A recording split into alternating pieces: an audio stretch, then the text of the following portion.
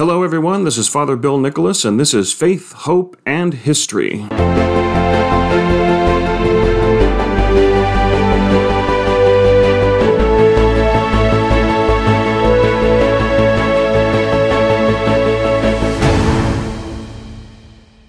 Greetings and welcome, everybody. It is Friday, July 30th, 2021.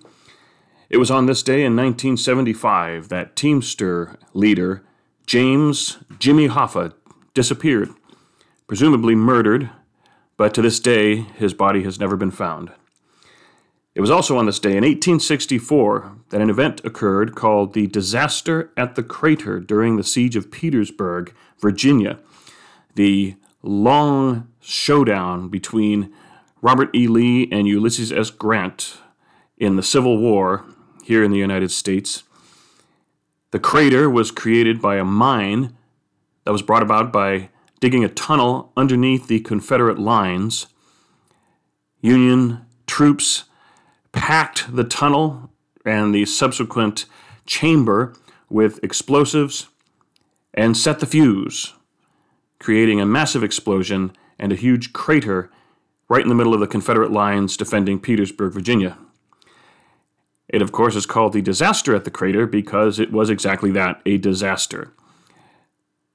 The bomb went off as it was supposed to, but there was no real comprehensive plan on what the troops of the Union Army would do once the explosives went off.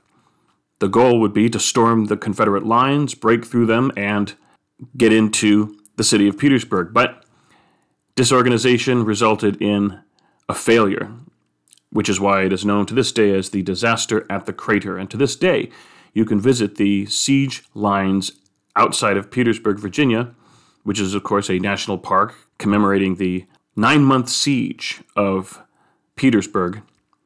And you can see the crater still there and the tunnel in which the explosives were packed. The siege of Petersburg would go on for quite a long while afterwards. This occurred on this day in July 1864. The siege would not end until April 1865. On this particular day, I want to talk about what at least Catholics are going to hear in the gospel readings over the next few weeks when they attend Sunday Mass. And it's especially important considering that we have started returning to the celebration of the Mass following the COVID lockdowns. And it will be an important reflection on the Eucharist, as starting last Sunday with the story of the miracle of the loaves and fishes in the 6th chapter of John, we will, for the next 4 Sundays, be hearing excerpts from the 6th chapter of John, which is the Eucharistic chapter in John's Gospel. There is no Last Supper in John's Gospel. If you read the Gospel of John, there is no scene the night before Jesus dies in which he breaks bread, distributes it, and says, "This is my body," takes the cup and says, "This is my blood." There's the washing of the feet, and there is the final discourse. And many times we combine the two events. There's the washing of the feet, and then there's the breaking of bread.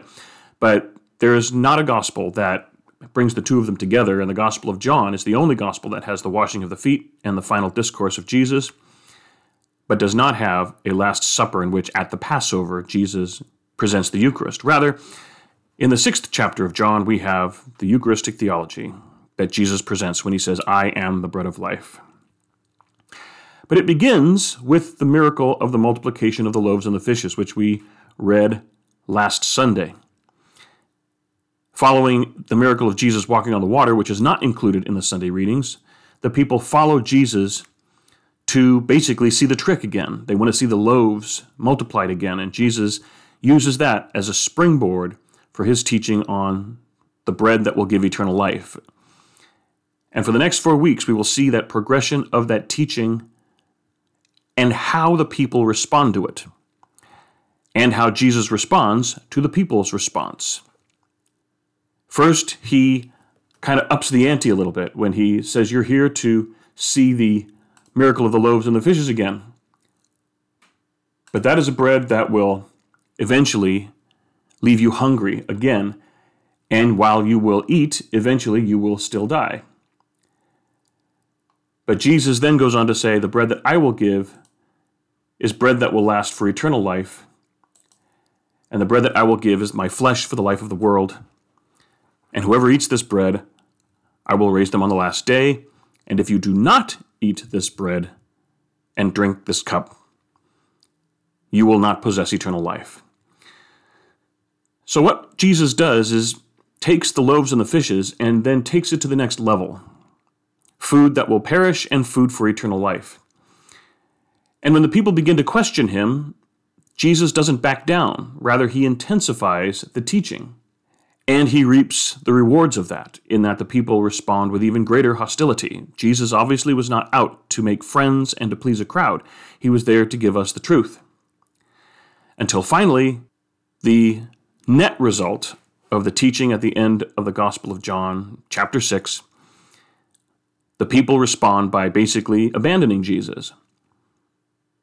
Jesus fed 5,000 people, and in the end he was left with 12.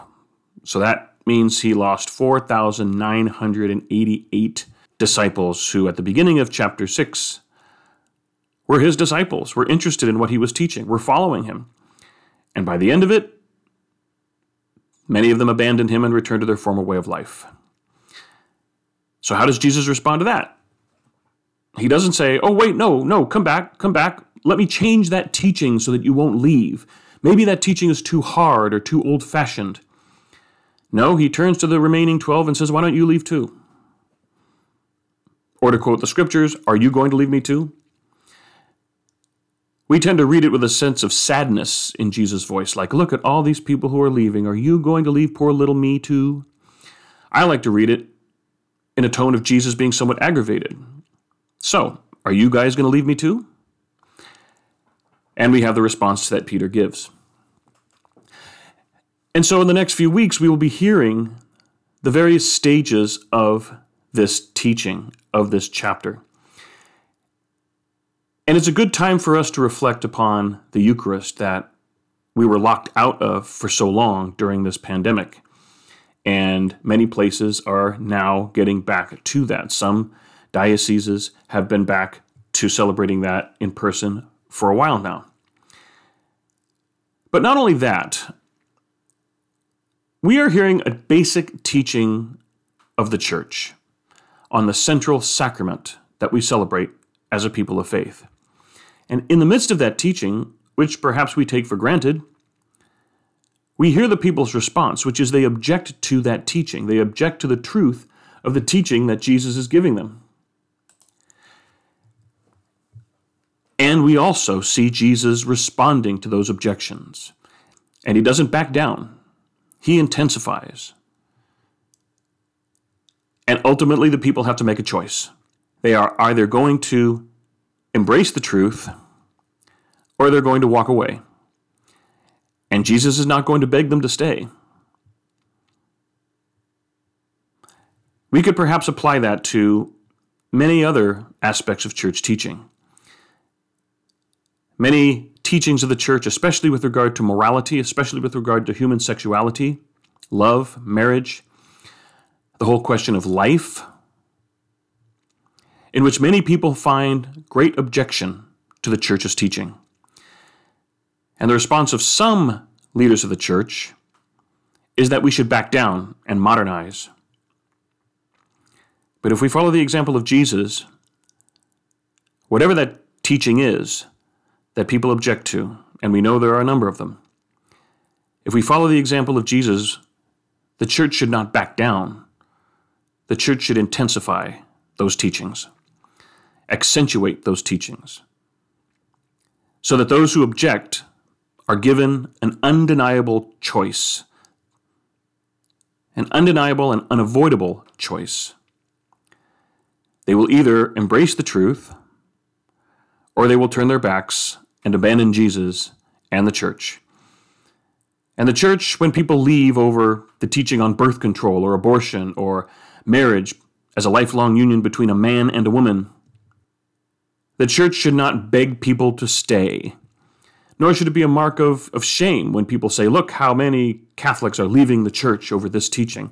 The church should not be ashamed of that, because look how many people abandon Jesus over this teaching that we as Catholics take for granted.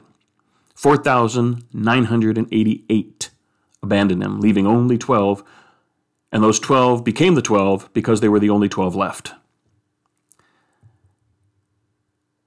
And so as we hear these readings from the Gospel of John, chapter 6, let's note how the people respond and how Jesus responds to their response. And is there any teaching that we notice, Catholics and perhaps secular society in general, deeply object to and deny the church's authority in giving the truth that Jesus gave us in the gospel, and insist that the church should change those teachings according to popular opinion, as if the gospel were somehow a democracy? A couple of months ago, Pope Francis and the Vatican reiterated the church's position that it cannot bless, let alone sacramentalize, same-sex unions. And we saw how some, not even who were Catholic, objecting to the church's teaching, to which, in the podcast I presented, pretty much said, so what? A, they're not Catholic. Why do they care what the church teaches? B, if the church were to change the teaching, it wouldn't move them to become Catholic. And C, I'm glad they find it objectionable because it means the Catholic teaching still has an impact even on people who aren't Catholic. And because of church teaching, many people turn their back on the church. They call themselves Christian, but they turn their back on the church. They turn their back on Christianity if they're going to object to certain key and essential values of Christianity. But the church should not beg people to stay. The church should not change its teachings to make it more popular. We don't get to heaven by making Christ give in to our demands. We don't get to heaven by insisting on the church, guided by the Holy Spirit, change its teachings according to popular opinion.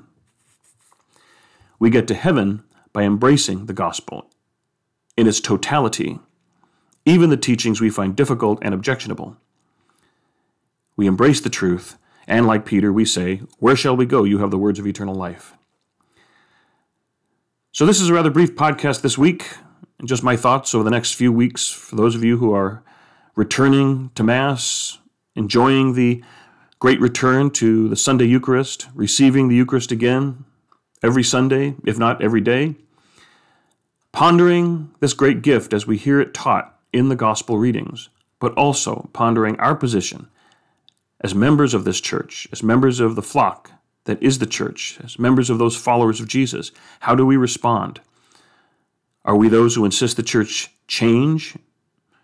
Or we are going to turn our backs on the church? Or are we those who embrace church teaching? I won't be with you for the next few weeks. I'll be heading out on vacation. Looking forward to it. I'll be visiting a few historical sites here in the United States, and I'll hopefully tell you about them when I get back. I'll be back at the beginning of September. I thank you for your attention over these last 22 podcasts, or 23 I think is today's. Visit my website and my YouTube page. Hopefully you find of value what I offer there. But I thank you for joining me, and with any luck, in a few weeks, I will talk to you again.